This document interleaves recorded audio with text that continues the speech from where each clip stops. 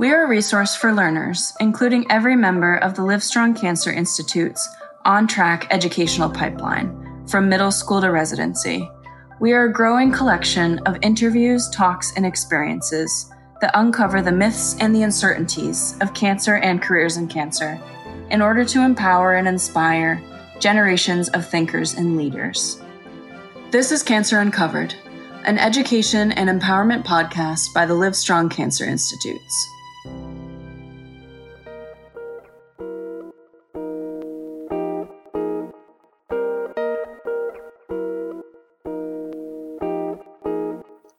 Welcome back to Cancer Uncovered. This is Kristen Nguyen with the Livestrong Cancer Institutes at UT Austin's Dell Medical School.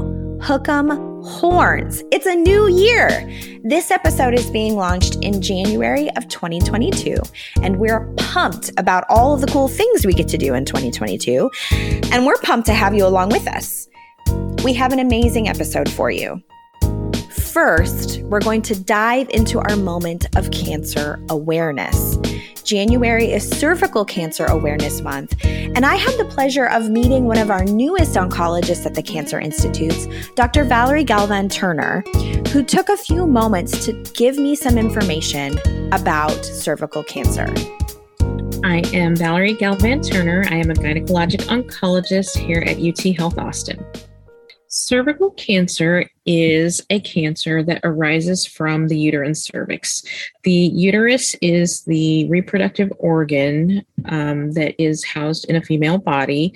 It is where primarily a fetus or embryo starts to form when a person is pregnant. The lower part of the uterus, or the lower 3 to 4 centimeters of the uterus, is known as the cervix. So it's not a separate part of the uterus. It is actually the same organ, but the lower part is a set of cells that can behave differently than the upper part. And that's why it's identified separately from the uterine body. But cervical cancer can affect anyone from 20 years old to 80 years old. It just depends on the patient population that lives in the area. So cervical cancer is one of the only cancers where the causative agent is known. Over 95% of cervical cancers are caused by the HPV virus. Many people have the HPV virus. Not everyone will get cervical cancer, but the primary cause of cervical cancer is one of the HPV viruses. There are many different strains of HPV virus. That being said, one of the ways to prevent cervical cancer is to get vaccinated against the HPV virus. And you can do that starting at age 9, or you can do that up to age 45. So if you haven't been vaccinated for HPV yet, I highly encourage you to do so. For those patients who are looking to get information on screening or trying to figure out where to get screened, you can talk to your doctor. You can ask your primary care doctor, your pediatrician. You can talk to Student Wellness to find out where's a place where you can get HPV screening or Pap smear screening. Planned Parenthood is another good resource to help you find providers who can help you with cervical cancer screening. In the U.S., there's going to be about 12,000 new cases of cervical cancer diagnosed annually, with about 4,000 deaths anticipated each year. Okay. So the goal here is going to be prevention. If you haven't gotten that vaccine, there's never a bad time to get it. Oh, the other thing that's really important is that the vaccine is encouraged for both males and females. And really quick, let me just ask you this. How did you end up doing this type of work? That is not a quick question. But the shortest answer to that question, I'm first generation. My family, both of my parents were born in Mexico, and they were migrant workers. So I'm first generation Mexican American. And in my culture, at least in my family, women's health was a very, very taboo subject. You just didn't talk about women's health. I learned in 5th grade from the, student nurse that, I was going to have a period, and, that kind of a thing just horrified me. Like, why did nobody tell me? Why is all this stuff going to happen to girls and nothing happens to boys? And it was almost, all of this, taboo topic about women and their bodies and the changes that happened. It made me even more interested about it. It was like the forbidden fruit. The more you couldn't talk about it, the more I wanted to learn about it. Yes. And so I had to learn more about it. I would sit in my tiny little library in my town, and I would ride my bike there almost, every other day, because I didn't want to check out a book. Because if my mom or somebody were to tell my mom that my name was in the library card, on that book about, health, what would they tell her? I would get in so much trouble. And so it was just going to be dust in the stars that I'd had to go into women's health and OBGYN and then later gynecologic oncology. So it's just something I'm very passionate about. I'm very passionate about women's health and women's cancers, and especially passionate about making sure that underserved and underrepresented patients get taken care of. All right, Miss Valerie. Well, I will let you go, and I will let your family get back into your house. And I'll let you have the rest of your afternoon. Thank you. Perfect. Well, this was fun. If you ever need anything else, just reach out. Thank you so much to Valerie for taking the time to share this information with me at the expense of kicking your son and husband out of the house to do so. We're thankful for them as well. Next month, February, is National Cancer Prevention Month. And in order to best prepare, we invited our colleague Kayla Momsalize with the American Cancer Society to talk to us about ways to prevent or stop cancer in our lives and in the lives of our family, friends, and community. In this episode, you'll hear Kayla mention that she works in cancer control. And according to the American Cancer Society, cancer control focuses on reducing the number of people who get cancer, have complications from it, and die from it. It uses approaches that have been tested through research to control the number of cancer cases, as well as the effects of cancer. Cancer control programs work to find and use the most effective ways to prevent cancer, reduce the risk of cancer, find cancer earlier, improve cancer treatments, help more people survive cancer, and improve the quality of life for people who have cancer. The goal of cancer control is to reduce the cancer burden. That means preventing cancer and decreasing how cancer impacts a community, family, and individual. Let's dive in and meet Kayla. Well, hello, everyone. My name is Kayla Momsalize. I am the Senior Manager for Cancer Control Strategic Partnerships. And so I work in the Cancer Control Department at American Cancer Society, and we work really closely with hospitals, cancer treatment facilities, primary care providers, safety net clinics, health plans, to help increase the number of patients who are completing cancer screenings and to provide resources and services to cancer patients and their caregivers. Kayla, can you talk to us a little bit about the American Cancer Society? Yeah, definitely. So like I was mentioning, our cancer control department works really closely with patients around services and resources for while they're going through treatment, as well as services for their caregivers.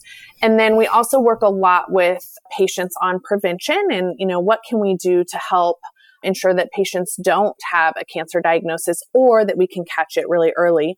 But there are a lot of other different departments within American Cancer Society. And so we do a lot of research.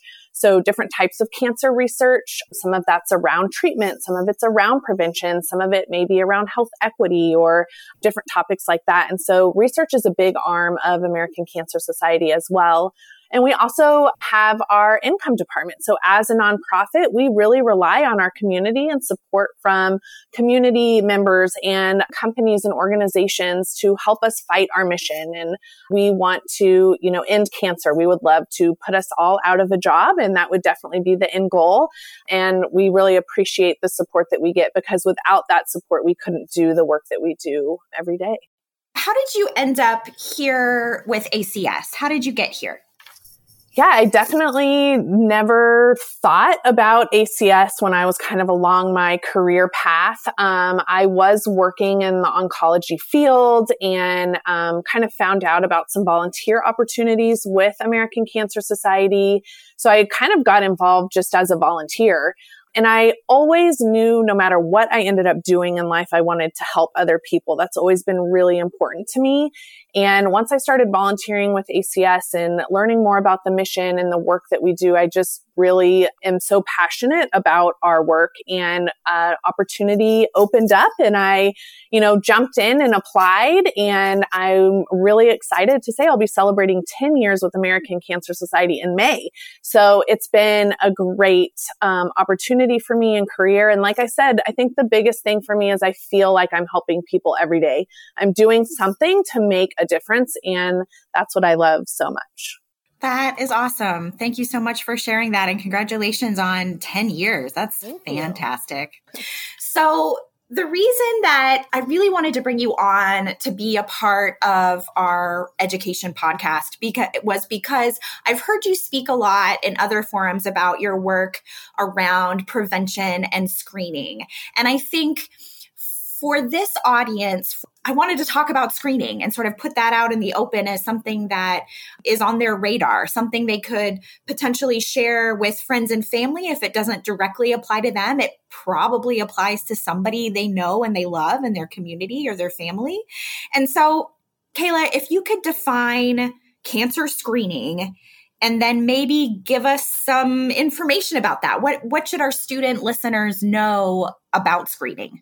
Yeah, absolutely. I'm so excited to talk about this topic because I think it's so important. And a lot of people don't realize that we can actually prevent some cancer by screening. And the more we can get this information out and the more we can help encourage people to complete those screenings, the fewer cancers we're going to see diagnosed and the more people we'll see surviving their diagnosis and living. So, like probably most people on this call, I have seen friends and family who have battled a cancer diagnosis. And, I really want to help and make sure that if there's something we can do to prevent that for somebody, that we are doing that. Screening basically is a test to find cancer or some other type of disease in people who do not have any symptoms, or we call that asymptomatic. And that's what's really the key and important here is that you don't have symptoms. When we're screening, it's truly just because you're of age and it's time to start doing this. So screenings are part of routine healthcare, just like checking your blood pressure or going to the dentist. And it's important because a lot of times we hear from patients, I don't have any symptoms. I feel fine right now. I don't need to go get a screening. But again, actually, this is the perfect time for screening because once you do have symptoms, it's no longer a screening. It's a diagnostic test. And it doesn't mean that cancer is going to be found. There's a lot of reasons why you may have some sort of symptom.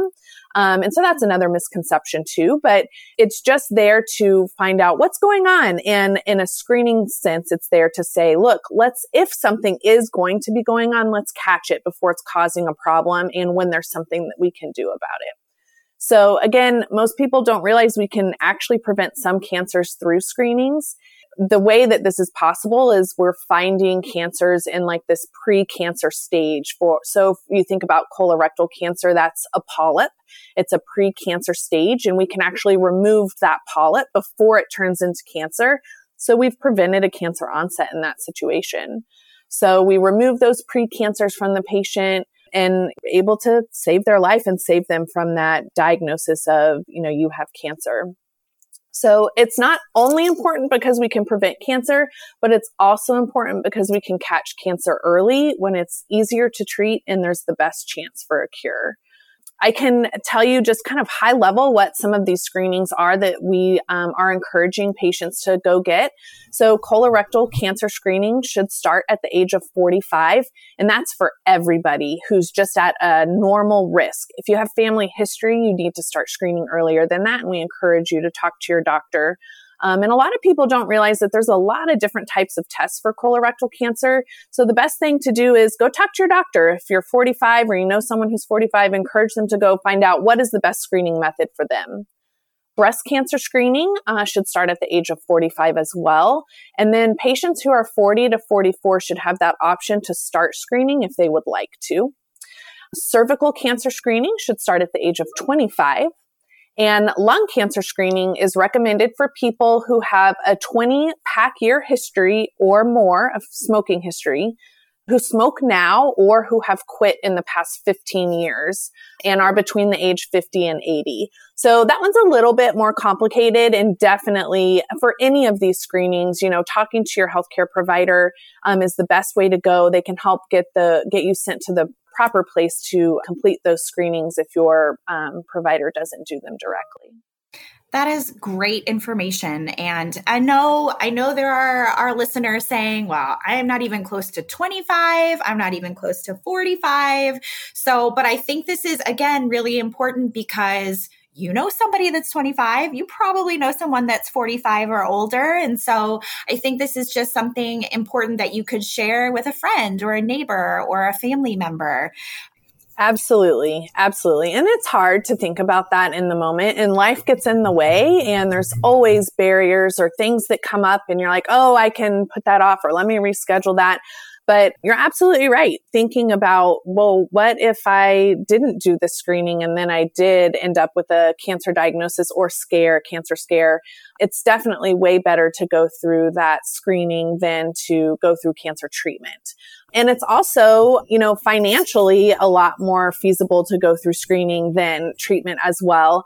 And it's not just the burden on yourself when you have a cancer diagnosis. It's the whole family is affected by a cancer diagnosis. And, there's a lot of heartache with that, a lot of challenges. And if we can, again, prevent it or catch it early when it's more treatable or easier to treat and, more likely to have that cure, it's definitely better.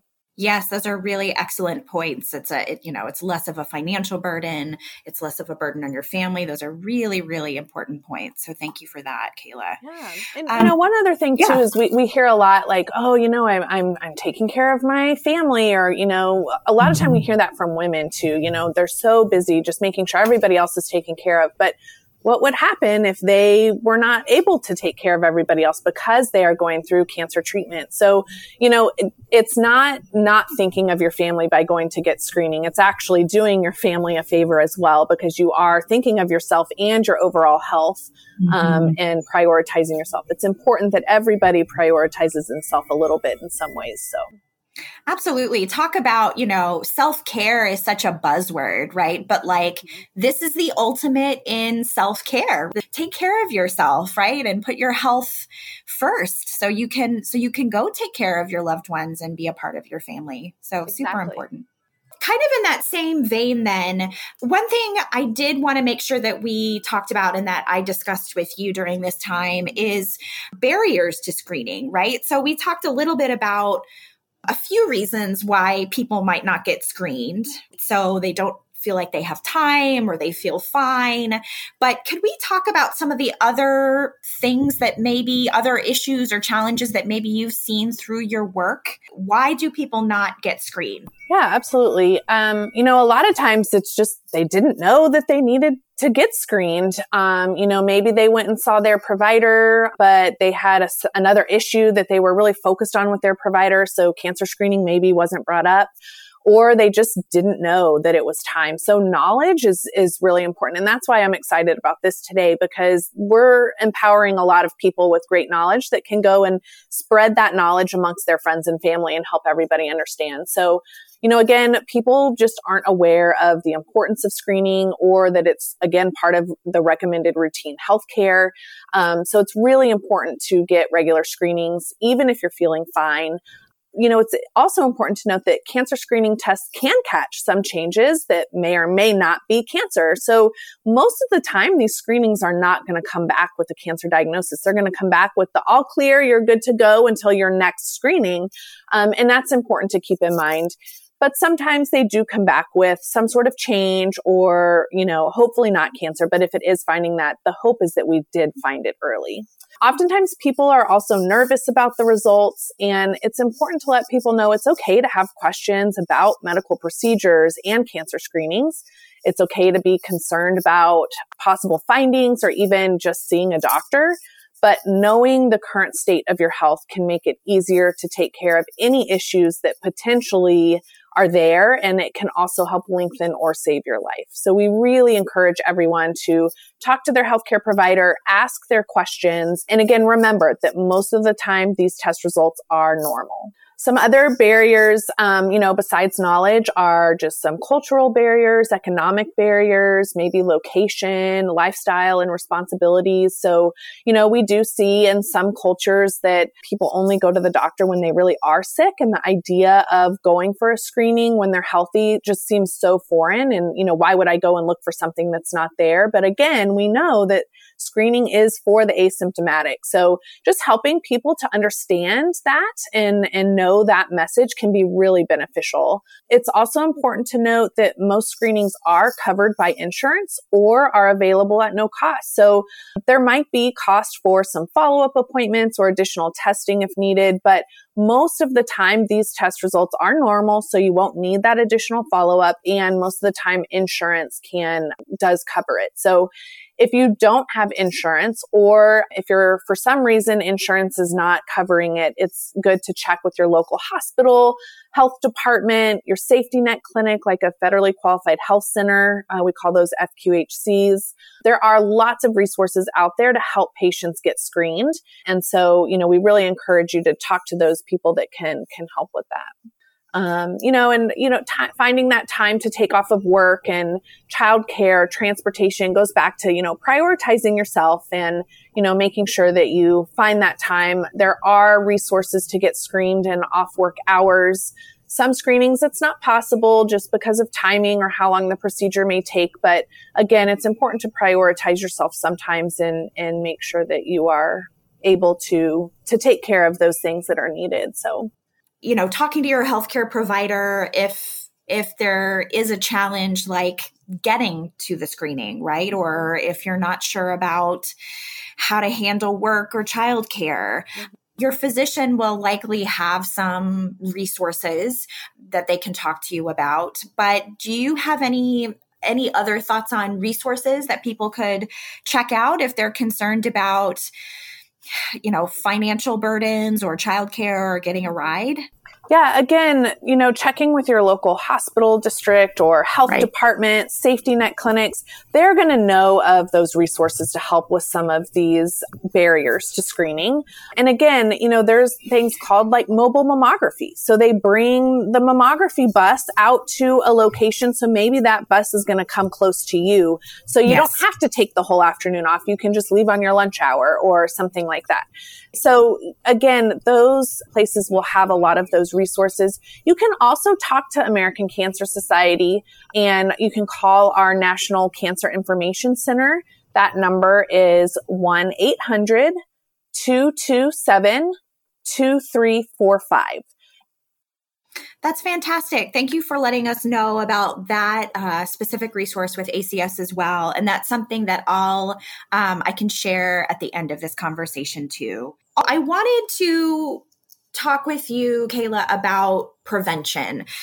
I was curious about your suggestions for what students can do now for themselves to prevent cancer from being a part of their lives. And while we can't always prevent cancer, there are some things we do know can help in the prevention of cancer. So I wanted to get your take on that. Yeah, absolutely. So we talked about actually going and getting screenings, and that is geared a little bit more towards once you get a little bit older. But there's lots of things that everybody can be doing all the time to help lower their risks of a cancer diagnosis. So the first thing is the HPV vaccination. So a lot of people don't realize, but this vaccine actually prevents 6 different types of cancer, and it can be given as young as 9.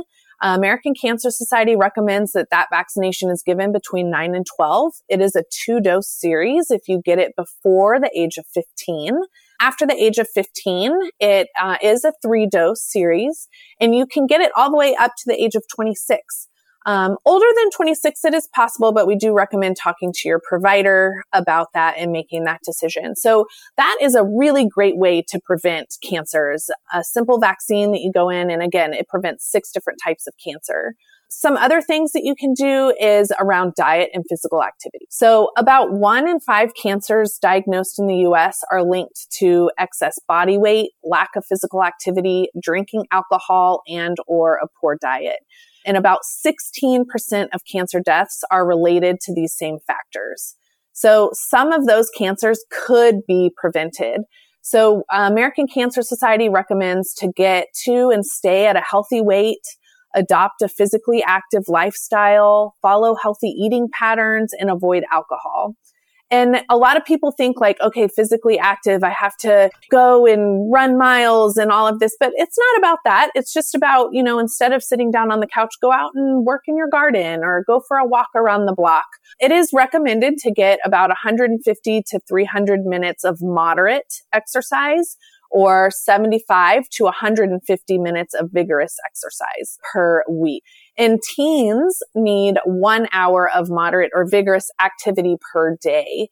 So that can all help you, eating a variety of colorful vegetables, whole grains, foods high in nutrients can help lower your risk. Also, sun safety is very important. So most skin cancer is caused by repeated and unprotected skin exposure to ultraviolet radiation.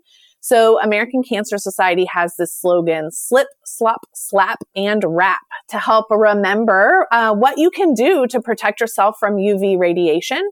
So you slip on a shirt, you slop on some sunscreen, slap on a hat, and wrap on sunglasses, and definitely stay away from those tanning beds. And I think that the other really big thing that people can do is avoid tobacco products, and also avoid being around people when they are using tobacco products, including e-cigarettes. So it's really important to know that all tobacco products, including e-cigarettes, can cause health problems. Each year, using tobacco causes about 1 out of 5 deaths in the United States. That's a lot of death. And in fact, smoking cigarettes kills more Americans than alcohol, car accidents, HIV, guns, and illegal drugs combined. So tobacco smoke, it contains more than 7,000 chemicals and compounds. Hundreds are toxic, and at least 69 cause cancer. So if you or a friend or a family member uses e-cigarettes or other tobacco products, talk to a doctor about quitting, call somebody. There is lots of resources out there to help you quit. And this is probably one of those things that can really help lower that risk of cancer onset. I just wanted to make a quick point about COVID-19 and the pandemic. And Awesome. It has definitely impacted screening across the board. And we know early on in the pandemic, a lot of screenings were put on hold, and, we were told not to leave and don't go anywhere. And the screenings have not picked up as fast as we maybe hoped that they would. And not only that, but when they were put on hold, there was lots and lots of people who were supposed to be getting their screenings that didn't go and do them. So screening has resumed, and it is safe to return to regular screening. The facilities that offer screenings have safety precautions in place, and it's best to schedule your test as soon as you can. So definitely keep that in mind. And if you know of somebody who maybe put something off during the pandemic, encourage them to get back out there and get that screening scheduled, and don't let this pandemic hold you back from that. It goes beyond screening, just your normal well visits and adolescent vaccines. I mean, we have seen a huge decline in just those recommended vaccines that adolescents go get. So all of that type of healthcare is very important. So make sure, again, prioritize yourself. If anyone has questions or wants to know how to get involved with American Cancer Society, please reach out, and we would love to talk with you all. Good luck with everything. And there's lots of people out here cheering you all on and here to help support. So don't be afraid to reach out to others as well. So thank you. Thank you to Kayla for your time and expertise. As Kayla mentioned, the American Cancer Society is available to everyone 24 hours a day, 7 days a week as a place to find resources and more information. You can reach them at 1-800-227-2345 or by visiting cancer.org. You can find out more about the Livestrong Cancer Institutes at delmed.utexas.edu. If you have questions regarding this episode, previous episodes, or have an idea for an upcoming episode, we want to hear from you. Please email us at livestrongcancerInstitutes@delmed.utexas.edu. You can also follow us through our chair, Dr. Gail Eckhart, on Twitter at @SGailEckhart. Eckhart is spelled ECKHARDT. This is Kristen Wynn for Cancer Uncovered. Thank you for listening and learning with us.